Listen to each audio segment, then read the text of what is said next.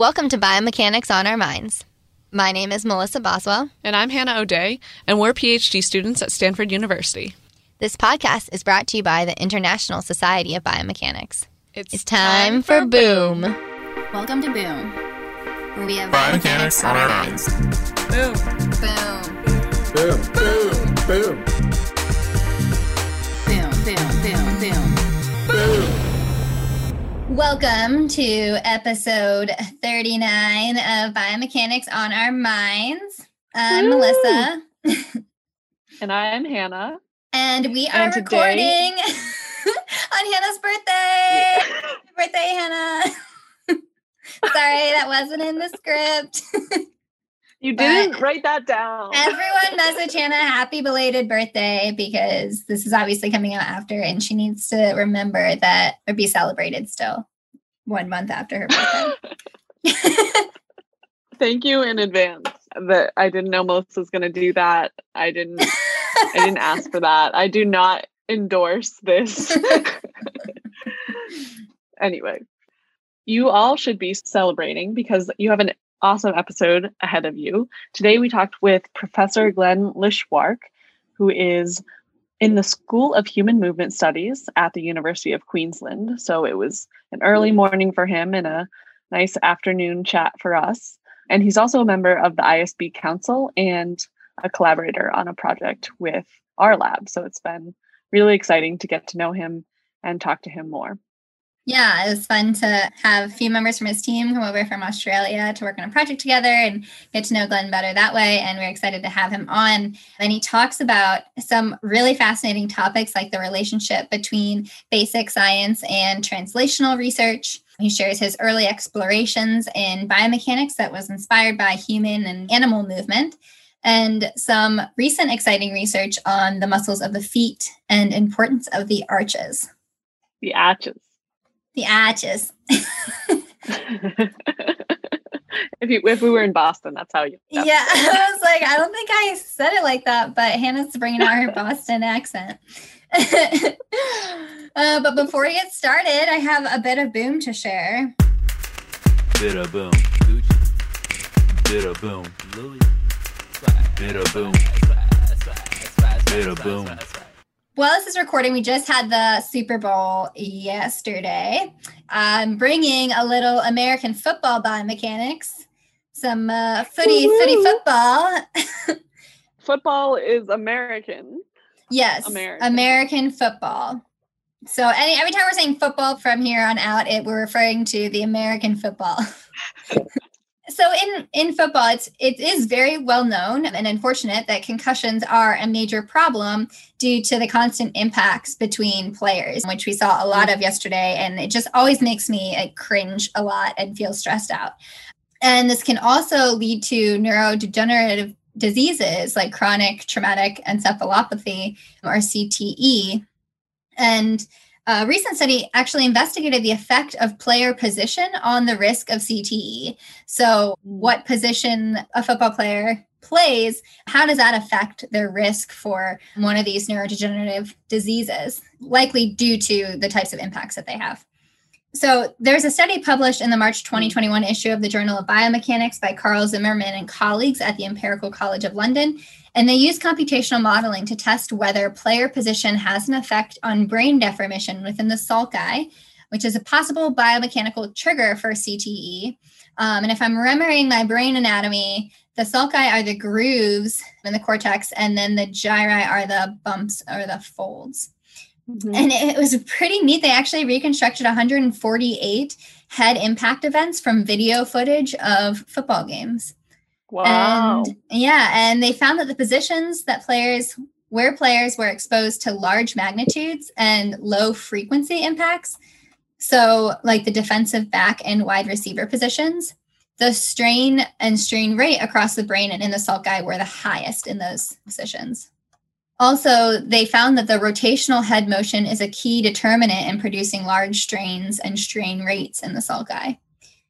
Overall, they found that the player position does, in fact, influence how the brain and sulci are deformed, which spatially corresponds to where CTE is observed. So you're saying if you're playing in those positions and you're getting a lot of rotational motion, your head's twisting a bunch as you're getting tackled, those are the worst things for you. Yeah, exactly. It can be really helpful in then assessing concussion risk and maybe then designing position-specific helmets or other protective gear. And I think it was also just a really cool design in recreating these impacts from video. And I could see it being really useful in other situations and other impact sports, and also maybe car crashes or falls and things like that. And actually one of those reels of someone attempting parkour but failing and like falling on their head was popped up on my feed today, and I hate watching those videos, but I was like, oh, it could be interesting to recreate those and see the types of traumas that might be occurring. But yeah, I thought this was a super interesting study and important to like think about how these impacts are differing across the different positions people are playing, and how we can do a better job at understanding that and take precautions against that. Yeah, and that's also super useful. Like I know there's some research on different tackle strategies, or like could we just shift a little some of the motions that are happening to be a little bit safer and not lead to these sort of dramatic and drastic impacts for these players. And I think this analysis is key in moving toward those steps to changing those impacts. Yeah, definitely. And then maybe I won't feel as upset watching football games. Yeah. It is a lot. All right. Well, we're excited to shift into our interview with Glen. We're really excited to be talking with Professor Glen Lichtwark. Glen is a professor in the School of Human Movement Studies at the University of Queensland and is a member of the ISB Council. And he's also been a collaborator on a project that we've been working on measuring fascicle and sarcomere length adaptations in response to eccentric training. So it was really fun to be able to work with you on a project. And we're super excited to chat today. So thank you for being with us. Thanks, Melissa. Thank you. Thanks, Hannah, too. We're super excited to talk to you. And we always love this question. We like to ask, like, before we get into all of your research, we'd like you to share with us what first got you interested in biomechanics. I was always a bit of a science nerd through school and high school, and I was particularly interested in the human body. So if I think back to some of the little science projects that I did through high school, there was everything from separating plasma from blood to looking at what different types of sugars are in sport drinks to heart rate and exercise. In senior high school in physical education, we did a unit on biomechanics, and that's kind of when I first decided that I'd like to pursue something in that area. And so I did a degree here at the University of Queensland, where I'm now working in human movements and mathematics, and really just took part in as many opportunities to do research as an undergraduate, including working in the GATE lab over summer and doing various research projects. But then in my final year as an undergraduate, I actually did an elective course run by Professor Mike Bennett on animal mechanics. And this really changed how I thought about biomechanics and what biomechanics could be, because I'd always thought about it about just being humans. And when I decided I wanted to go traveling abroad, I thought that actually animal mechanics might be something cool to do for a while. Yeah. And so I moved to the United Kingdom, and I did a cold call email to work to Professor Alan Wilson, who was at the Royal Veterinary College, and they just published a cool paper in Nature around horse limb biomechanics and muscles in horses. Wow. He somehow said yes to come and work with him. So I worked with him for a year and then ended up getting a scholarship to do my PhD with him. So I did a little bit of work working with horses for a year, and then actually moved back to doing human stuff for my PhD. What was that transition like? I'm wondering, like, you went from human to animal and then back to human. Like, what motivated? It was really easy, I think, because we're interested in the same ideas, right? It was, and this is, and I guess I'll talk a little bit about it at some stage through this podcast, but we were interested in relationship between muscle structure and its function, and horses are just an extreme athlete, and we're interested in how these extreme athletes work and how they power movement. And that was the same theme that moved into my PhD when I started looking at humans. That's very cool. I feel like we had a guest on before that talked about a race, like the human versus horse race that they have. And I don't know, it just reminded me of that. And when you said like they're these super athletes, yeah, it's pretty amazing what they can do.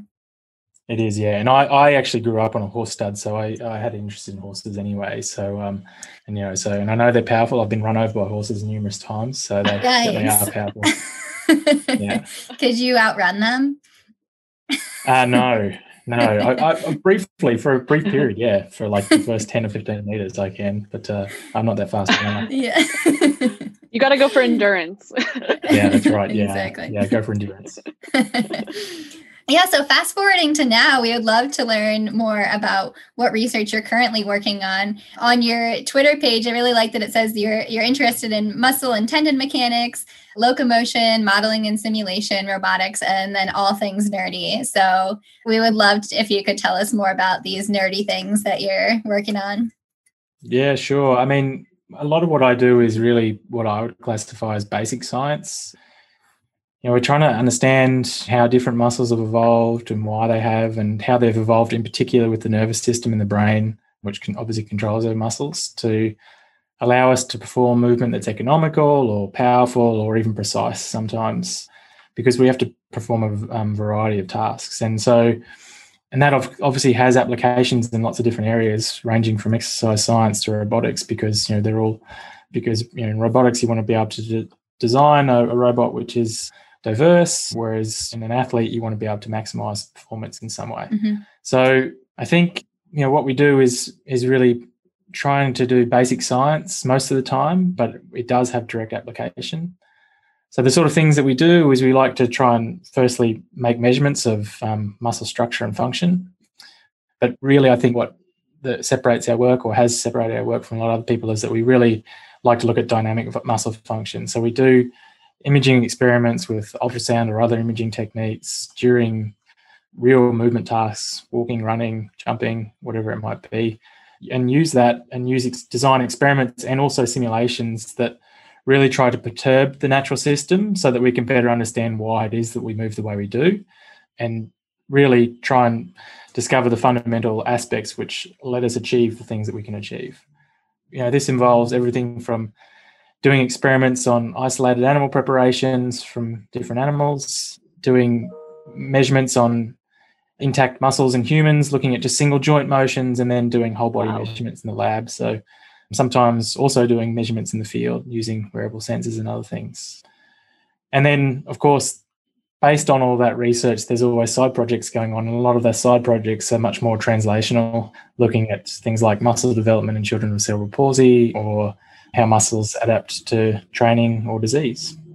Yeah, that's so interesting. And it's interesting to see this different scope, or I guess the difference between like more basic research and then more like clinical or translational research. And I'm curious if you could also just touch on maybe how they inform each other in your work, and how the insights that you gain from basic research or basic science research can inform more of the translational research. Yeah, I mean, it goes both ways, actually. Occasionally, the translational research informs the basic research as well. So on the first part, we've been measuring things like how the calf muscles, fascicles, interact with the tendon to store and return energy during locomotion, and what contribution this makes to our economical movement. But of course, this sometimes breaks down. And so an example would be in cerebral palsy, where we have children who have contracture, and there's long-standing beliefs just because of how people have thought about things, about how muscles are shorter or weaker, etc. But a lot of those things were never really tested. And so the benefits of the sort of techniques we were using in basic science were that we could then directly have a look at movement function and how the muscle is made up, the forces that it experiences, the length changes that the fibers experience, how much energy is stored and returned in tendons. From that, we can actually start to get a better picture of what it is that's causing things like muscle contracture in a child with cerebral palsy. But alternatively, sometimes when we start thinking about translational research, so we've done a lot of research as well into foot mechanics in our lab, and particularly led by Luke Kelly, who's a postdoc in our lab, junior scientist. His research was very much around the function of muscles in the feet, but it also took on an element of how the feet interact with things like footwear. And even in just thinking about some of those relationships between how the foot interacts with footwear, we can then take that back to basic science and think about how do those different factors, like how stiff the shoe is or the bending stiffness of the shoe, how do they actually influence whole body mechanics? Because that's actually a fundamental question in science. I love hearing you talk about and explain these sort of like the symbiosis, right, between these different sides and perspectives. And it's nice that your lab's able to integrate and collaborate to make all of those different avenues possible. And just thinking about that integration, I'm wondering if there's anything that you have learned from your research that you've been able to integrate or apply to your daily life, or that you feel has changed your personal perspective or outlook on life. This can be something very small, like some finding that maybe affected how you think about something, or sort of a larger scale type thing. One of the beauties of biomechanics is that you can sort of see it in everyday life and feel it. But actually, and from teaching biomechanics to undergraduate for a long time, I've sort of realized that you actually don't really need to have a strong understanding of biomechanics to implement biomechanics in a sensible way. So an example I use in my undergraduate courses would be that someone training for Ninja Warrior, they know that when they make a landing that they need to extend their arms over a long period of time. They don't know necessarily that the mechanistic reasons for that they're trying to absorb energy over a long period of time, or so that they can reduce the forces that their arms need to experience. They don't know that, but they've worked it out, right? That's one of the beauty of biomechanics. And that's actually one thing that I love to study is how is it that we just know that, right? Well, we can do it from experience, but also there are some intrinsic things to the way our muscles work that help us to be able to do these things inherently. So, yeah, there are fun things about biomechanics that we can teach. But for daily life, I think, I've worked with a lot of researchers who study children with cerebral palsy, which I mentioned earlier. And in this population, you quite often see that parents and children quite often, they're desperate to be able to walk what they consider to be normal, or much more like a typically developed child. And that drives a lot of the motivations behind some of the clinical decisions. And that's not necessarily a bad thing. But the more that I've looked at these sort of problems, the more I sort of worry that treatments like surgery or Botox, while they might have some short-term effects in making children look like they walk more normally, they might actually have more detrimental long-term effects, and that sometimes we've overlooked some of the adaptations that occur, which might actually be occurring just to enable function in the longer term. We have so many degrees of freedom in our body that if one part of the body isn't doing something, we can switch to doing another thing, and there's going to be adaptations. And I think my perspective on how we perform interventions has changed a little bit in that way over time, that there is not necessarily a normal way of doing anything, that whether that be somebody with a disease walking or an athlete trying to do something. There's just so many degrees of freedom that we can find an optimum way of doing things. And that's, I think, one thing that personal perspective that I've developed over time. Yeah, that's such an interesting point. It reminds me of so many sports like figure skating or gymnastics, where you're spinning and, you just kind of bring your arms in, and it's just these things that we do kind of naturally, or you're falling and your arm's going to go out.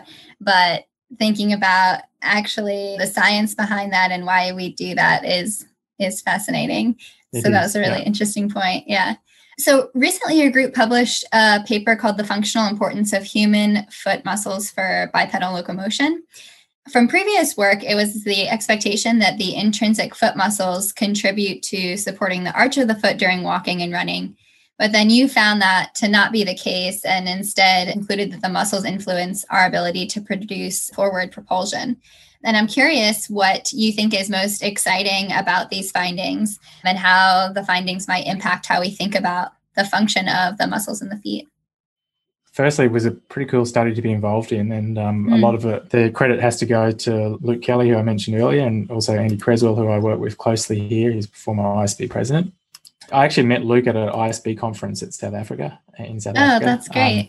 When he was Cape at the Town, time probably. working yeah, that's right. He was working as a podiatrist in Qatar, although he's from Australia. So he actually started a conversation with Andy Creswell around doing electromyographic measures of the muscles in the feet, but the detail or the difficulty in doing that is you have to use fine wires, so you have to stick needles into the feet. And so they were doing this, and when I became involved in the project, they were really interested. I was asking the questions of what do you think these muscles actually do? So we started designing experiments around what they do, and that led to this hypothesis that maybe they help support the arch of the foot.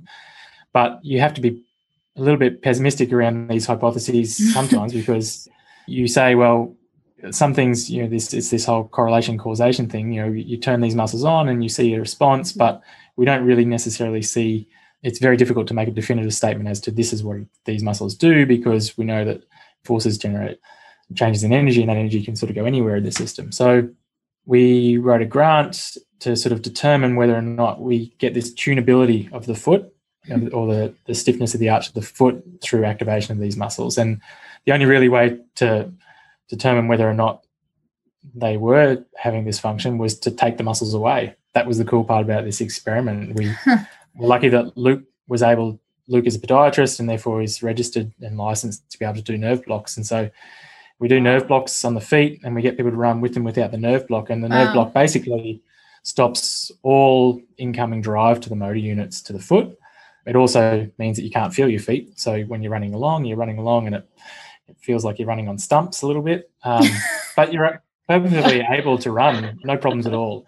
We actually found that our original hypothesis wasn't necessarily true, that the arch of the foot deforms in a similar way, experiencing very similar sorts of forces, which I guess was kind of a view that's been held for a long time, that it's really driven by the stiffness of the plantar fascia, which sits at the bottom of the foot. But we did see fairly drastic shifts in the energetic function of the foot, and that in particular, we see that, as you said earlier, that there was less energy stored and returned within the foot, and particularly we've continued on that research, and it's fairly clear now that the muscles are really important for contributing energy at the forefoot, and particularly around the toes, and how those contribute energy. And so if you take those muscles away, you can still run, because there's, as I said earlier, there's many degrees of freedom. And so typically what happens is there's less power being generated at the foot, but then that power just gets generated somewhere else, usually at the knee or the hip. And so from an evolutionary perspective, this was actually quite important, because it tells us something a little bit about why these muscles have developed the way they are in conjunction with the arch of the foot. And it's a little bit different than the size and the structure of these muscles is different than other both extinct and extant hominins. So. Wow. That's so cool that you can look with these experiments get a look into the past a little bit. The nerve block experiment is like a really nice way to get like specificity and like really look closer at the mechanisms that are at play here. And I'm wondering if, as you were kind of mentioning earlier, like you're wondering about what is instinct, what is intuitive about our biomechanics. Was there any subject feedback on that might have matched some of the intuition that the subjects were having, that might have matched what you were finding scientifically or biomechanically? As is the case with a lot of these experiments, I'm usually the first participant, so I can give you my own personal. I really appreciate that about you, Glenn. I feel like whenever, even in our study, you're like, well, let's just test it out. I'll sit on the table and I'll be the first subject. You can stick needles in me. Yeah. Yeah. I've developed a pretty high pain threshold now. It's a weird feeling, right? And that's actually a limitation of the approach of a nerve block, is that you take away also some of the sensory aspects of the foot, which might actually have their own feedback mechanisms, which might drive things like the ankle function, which also changes when we induce these nerve blocks. So I think when you do run it, it feels funny and it feels weird, but you can easily find a way. You've got the right motor patterns, they're already there.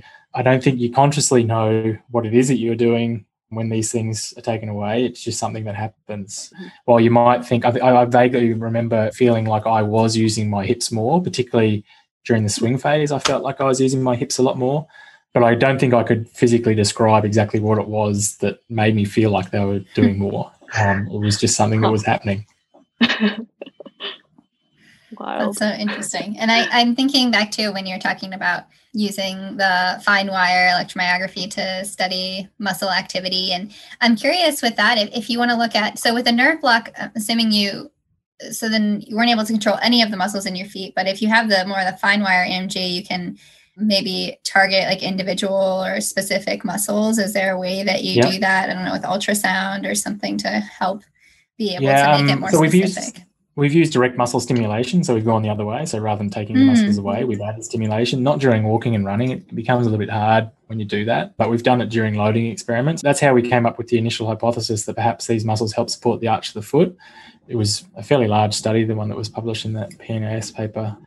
But we do find that you can control the arch of the foot, or you can control the height of the arch of the foot with these muscles at relatively low forces, so within body weight range or just under body weight.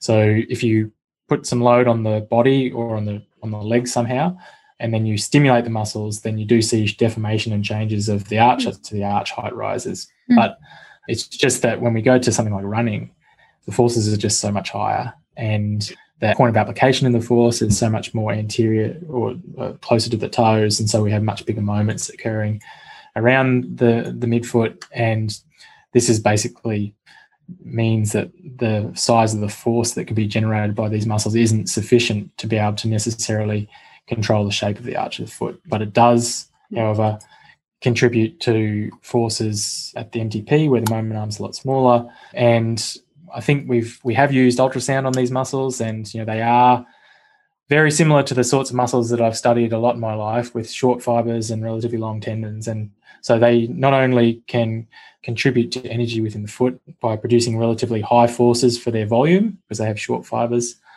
they also store and return elastic energy, which is the key aspect, I think, for these muscles. Well, you had another, speaking of arches, I feel like you had another paper. It was a Nature review entitled Ahead of the Curve in the Evolution of Human Feet, where you describe research on the role of the transverse and longitudinal arches of the feet, which I didn't actually know technically where those were. But so the transverse is at the front and then longitudinal is along the side. That's sort of the traditional arch that I would think of. And so you highlight an analogy that helps explain why the transverse arch's curvature might help prevent this foot bending and therefore increase foot stiffness, which I really loved and appreciated this analogy. So I'm going to quote it here. You said, it's like the way that a pizza slice becomes less floppy if the slice's outer crust is curled up.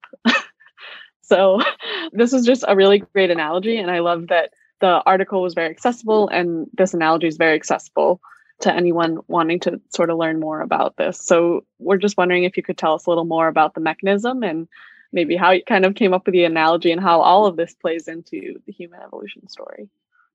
Well, I'll start with how I came up with the analogy, because actually I didn't come up with the analogy. Oh, sorry, you're right. It's in the paper. I'm sorry. Yeah, well, no, So I mean, they use a different analogy. I'll give you the background. So obviously, that's one of the best parts about being an academic is you get to read and review lots of great research. And so I was asked to write a commentary on the research, which was done by Madhu Venkatasan and a whole lot of other colleagues. And it was a really novel piece of research around this new hypothesis, or at least the first time that this hypothesis has been really tested around how the transverse arch might actually make the longitudinal function of or longitudinal stiffness of the foot more stiff, which is a really important thing for applying force to the ground. We don't want to have too floppy a foot, otherwise forces can't be transmitted and we can't generate power. And so I'd actually spoken to one of Madhu's students who was also a key author on this paper, Ali Yawar, I think his name is. It was actually at the ISB conference in Calgary, and it was not long before I got asked to write this commentary. He actually gave the analogy to me of the pizza, and that's different to the analogy they use in their paper. In their paper, they use the analogy, I think it's if you curl a currency bill, like a dollar bill, pound bill, or a euro bill, whatever it is, whatever currency you're in, try and keep it as international as possible. If you curl those and you push down, then it's quite stiff. If you let it flat, it's not. So, of course, after I heard this analogy of the pizza at the conference, we, of course, went out and had pizza that night, and I tested the hypothesis, and it seemed true. So and that was enough for me. I was sold. That's very scientific. And it also I feel like that's much more relatable for us as grad students, an analogy towards pizza versus one with money. So really appreciate you coming to speaking to us. Very inclusive. It's a really neat sort of mechanism that they explore with this, and they use some really interesting analyses of how particularly extinct hominin species have a different curvature of that arch and how that might influence the stiffness of the foot and therefore their ability to walk bipedally. That's the key message from this. But, to get into nature, you have to do something pretty special, right? And so it was a massive project. They had physical models, they had mathematical models, and then they tested cadaveric feet as well. And although there's still a lot of research to be done to see whether or not that is directly transferable, or we can, for instance, try and modify the transverse arch of the foot to stiffen a human foot for surgeries, for instance. There's still a lot of research to go about that. It's a cool mechanism and nice to be able to make a commentary on those types of research when given the opportunity. It's cool too, because I think also, like, as the authors, it seems like it also brings more attention to the article, or just, different way of understanding their work too, which is really interesting. Those sort of commentaries are a different sort of narrative too. The brief, you actually have a brief from the publisher in this case, which is, please write something which is accessible to people and that people might be able to understand, and focus on what the potential implications of that research or how that might be translated. And so it's nice to be able to do that without actually having to do the research. I mean, I can't imagine how much research that their team had gone through to do that. As I say, it was a massive piece of research, but it's nice to be able to do those things sometimes. Yeah. And I'm curious too, as you were talking about changing the transverse arch with surgery, are there any other mechanisms to change some of these things that you're talking about, in terms of like the floppiness of the foot or the shape of the arches and things like that? I think there would be certainly people who might think that you can use an external support, like a orthotic type approach, to maybe try and manipulate curvature of the transverse arch. Probably a little bit hard. A lot of it's intrinsic, right? And so it's like just how the foot's developed. Some people are going to have fairly high curvature. So curvature is different than the height of the arch. It's like the actual curvature from the front. So I guess what we don't really know now is what the real variability is of that curvature across the human species, and whether or not we have people who might cross into different hominid species or the great apes or whatever, and whether there's a crossover there which might be directly related to the stiffness of the foot. But of course, there are other mechanisms. We've been investigating the role of the intrinsic muscles. There's also the extrinsic muscles. There's many different factors which might contribute to how stiff a foot is or not. So instead of like ancestry.com, we can maybe just look at people's foot stiffnesses. Foot stiffness, yeah. That's it, yeah.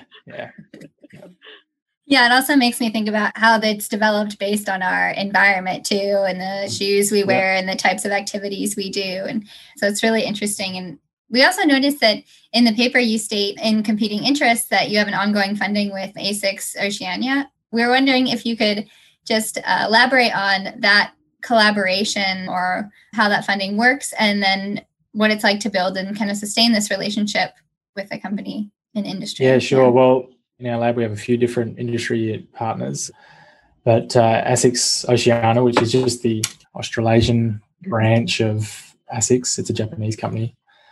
But this collaboration really started through my colleagues, Andy Creswell and Luke Kelly, partly because of, Luke was a podiatrist, and so already had a working relationship with numerous shoe companies, but also the company itself was a key sponsor of Sports Medicine Australia and their conference every year. And so, these are people who wanted to support science in particular. And so they were always open to talking about science and potentially funding that. And they funded a lot of science across Australia. And I think we were doing really basic science, but they were happy to see the potential of where that might go. And I think Luke, along with Dominic Farris, who was a postdoc in our lab, and Andy, have really sort of developed this nice partnership around what we do, where we still do relatively basic science to try and understand how different factors which might be incorporated into a shoe might affect foot function.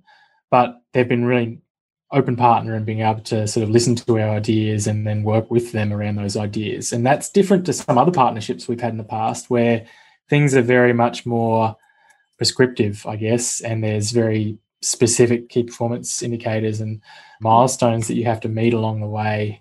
So I've done projects with like Cricket Australia, for instance, where we've had very specific milestones to meet. And in those instances, communication is the most important thing to maintain in a relationship, because things will inevitably go wrong, or sometimes there has to be a change in tact, and you have to be on the ball all the time to communicate those things. And so those sort of relationships can be really rewarding, but also really challenging. I can imagine. And just, it's almost like when you I feel like our advisor is often hands off. And so if you lose communication for too long, it's like you gotta come back and I would actually fill say in that that gap. I would say that I've had some relationships with different outside bodies at different times where, it has just fallen off because you don't take the initiative to make sure that they're informed. And it's a real shame when that happens and you look back on it and you think, oh man, that was a real opportunity lost. And so that communication is really important.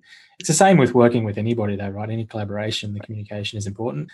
When people are busy, not just academics, but on the industry partners as well, you have to recognize that they also have competing interests as well. And most of those are financially governed. So it's important to be able to try and meet those obligations where you can, but also try and build on those relationships and make sure that the next thing that you're thinking about is something they might also be interested in.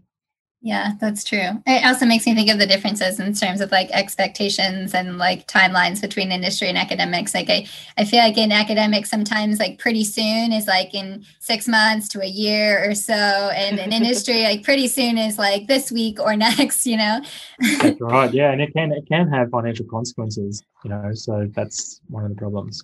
I think our relationship with ASICS though is primarily down to Luke Kelly for trying to foster is that if you can get some of those relationships where they're happy just to see the really good science being done and if they can cash in, they will. But if not, they're happy around that because because they feel like they've done something good for the world, then they're the best ones.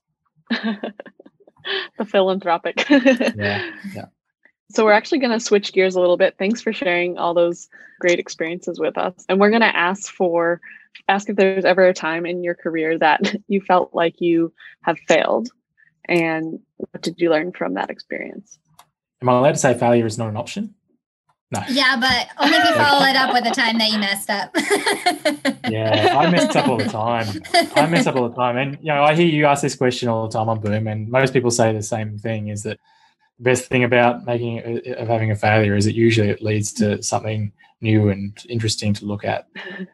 But I could list lots of failures. When I started my PhD in the early 2000s, we were using ultrasound to measure muscle fiber link changes during tasks like walking and running. And, at the time, we were going through frame by frame, measuring the length of fibers or multiple fibers in the image, moving to the next frame, and it would just take forever to do, right? And so, I was young and enthusiastic, so I thought, there's got to be a better way of doing this. And so let's sit down and write an algorithm that can automatically do this every time. And, I failed for at least 5 years to get anything that was robust enough to be able to do what I wanted to do. And I went through hundreds of different approaches and probably did some of them wrong. And so that's why they didn't work. I noticed things that people are doing now that I'm pretty sure I tried that never worked. Well, it never worked for me. Anyway, but I did learn a lot about image processing. That wasn't certainly not my background. But it is important now that I know about image processing because a lot of the biomechanics research which is coming out is heavily focused on machine learning and machine vision type approaches. And so that's been awesome for me. And we did actually finally get an algorithm that did work as well. And we shared that to the community. And I think there's about 30 or 40 different labs across the world which use our software to track dynamic function in particular of muscle fibers during different tasks and muscle contractions. So, but as I say, it took at least 5 years of failures to get there. But that just saved like so many PhD students and other researchers so many other hours and years. My students would say no. They think it's created more work because now we just make more elaborate experiments, right? So now we just do more elaborate things. So there's just like 5 times as much to track. So yeah. So swings and roundabouts. Well, thanks for sharing that with us. I think a lot of people can relate to the fails, but I really find that particularly inspiring in terms of your perseverance and continuing to work on that. So that's awesome. Before we ask your last question, I'm wondering if you can share how people can learn more about you and follow your work. I know you're on Twitter if you want to share that or any other ways that would be good to see your work. Yeah. And follow all your nerdy things. Yes. Yeah. So I'm on Twitter. I'm not very good at Twitter. I'm not very good at social media, but I do like to share people's stuff and occasionally say something. So you can follow me at Glen Lichtwark. a fairly unique surname, so it should be fairly easy to find. It's Lichtwark. But yeah, as I say, and I've also got lots of students who are actually quite good at this, so they sort of hold my hand a little bit when I have to do something on social media. I don't mind it when people email me and ask me questions. It's really nice. Sometimes it creates really great, long-lasting collaborations. And sometimes it's just a matter of helping somebody out, and you can do that in an email or over a Zoom call, quick Zoom call or something similar. So I'm always happy to help out where I can. Yeah, that's great. I always feel like those little times kind of help keep things going too. I feel like even if the rest of my day was maybe unproductive or didn't go as planned, like at least there's one part where I'm able to assist somebody else. Yeah, it's actually one thing that I really love about Twitter, or more so than other social media platforms, I think, is that people do kind of, like in the biomechanics community in particular, as you know, people do try and help out where they can. It's generally constructive rather than destructive. Yeah, that's true. I've actually been really fascinated of sometimes the very technical conversations that are had on Twitter, and people jumping in from all different perspectives and sharing research that we might not have seen otherwise. So it's been really cool. And resources, I think, is something that I've noticed a lot lately. Obviously, you guys at Stanford and Scott has been very much a leader in being able to make biomechanics resources openly available. But there's so many more of these now than there was. And people like Luca Modenese, who's created like a resource GitHub page for everything that you might want to do about all the free resources basically in biomechanics. I mean, those things are fantastic. And they just, as a biomechanics community, we've always tried to do that. So the BioMechL list server, for instance, was for a long time that tool that did that. And I think that's just shifted a little bit now because of how we do things now. The ISB in particular has always had code sharing and resource sharing, and it's now that it has moved to a much more sort of social media way. But I think it has been like that for a long time, but now it's just sort of exploded. Yeah, definitely. And it's interesting to think how it will also shape the future of biomechanics. And so with that, we're also really interested in what you are most excited about for the future of biomechanics. What am I most excited about? I think what I'm most excited about is that I've seen recently that there's been a shift away from trying to sort of describe everything at the population level and much more on the individual, and trying to understand individual differences a lot more. And that's only really possible because now it's easier to collect much bigger data sets, which can help inform those things. So, whether it be collecting more minimal data using wearables or using just basic video to try and look at specific biomechanical markers. And so I'll give a plug to your recent paper. Thank you. On this. But these types of things actually make it accessible to get bigger data sets and therefore drill down on the individual. I think that's what I'm most excited about because it's something that's been missing for a long time. And I'm sure that I will still be doing, or students of mine will still be doing studies on 10 to 20 people in the next 15, 20 years. But I think we're going to see much more big data type things coming out that people can really drill down into and therefore explain the individual, not just the whole group. Yeah, that's going to be super powerful and super exciting for the future. Well, thank you so much, Glenn. This has been so lovely, and it's been such a great conversation. I feel like you blew my mind with reframing crouch gait and cerebral palsy. Like I was thinking about that in the background for a long time, and how that might be an adaptation and actually lead to more functionality than. Yeah, I'm not saying that necessarily is it. No, I know. But just perspective shifts. I feel like this whole conversation has been a lot of reframes, and it's just been really amazing to get to talk to you. No worries. Yeah. It's great to talk to you guys too as well. Yeah, thank you. It was great to see you. And thanks for the great conversation. So now for our favorite time in the episode. Just kidding. Every time is our favorite time in the episode. We are going to talk about research fails. And I thought Glenn had a nice fail to share with us, and a great example of persevering through hard times and hard research. Research fails, yes it does. The fails I want to share today are actually not fails made by me necessarily, but they're made by tools that I rely on to help me. Okay. Yeah, that's fine. Okay, I feel like I should just explain it. So basically, there's two things that I do when I am, doing any kinds of writing. I like to have my computer read the writing back to me to make sure it sounds okay. And then obviously I use spell check to make sure things are spelled correctly. These are ways I review my work. I didn't know you did that. I like that you have it read back to you. You can have it read in whatever voice you want. So it's really fun. And I just don't I'm a very visual person, but I think sometimes your brain can fill in things and then you miss them. But if you hear them, you don't miss them. So anyway, my long story short is that I was having my computer read an abstract back to me. And in the abstract, we talk about biomechanics and we talk about IMUs. And my computer pronounced them biomechanics and emus. Biomechanics? Biomechanics. And it just sounded like emus, like those birds with the long necks. Animals, I had just written, something about birds and biomechanics. It was great. And then spell check, I think just really had a kind of minor spasm or something because it tried to correct the word knee, Knee, to dog, like D-O-G. Yep. That is not even close. I'm looking at my keyboard now to see if those letters are by each other, and they're not.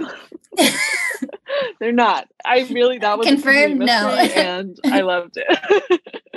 So sometimes you have to check the things that check your work. Yeah, and that is the lesson that I learned from that.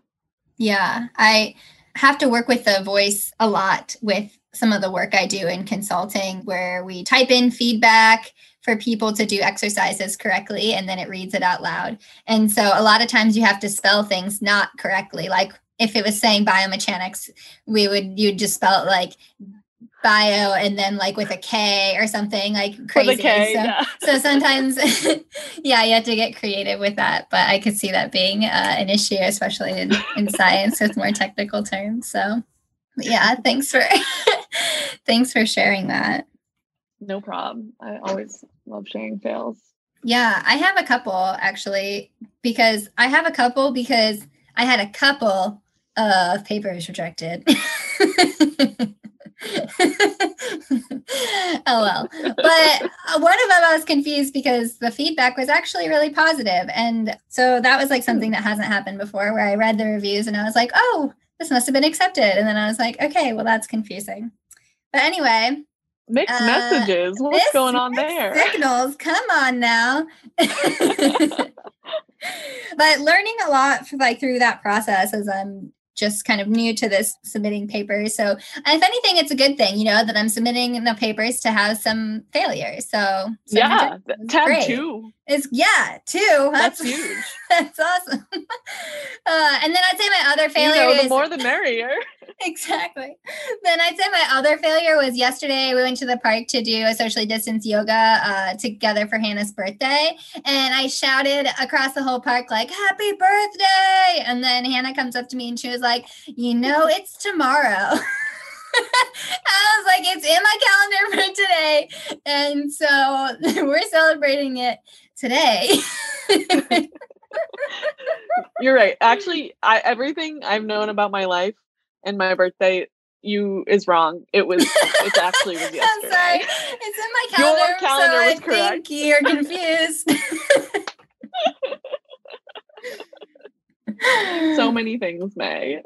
And I remember you once saying that your goal was always to fail, so that even if you succeed, you failed at failing.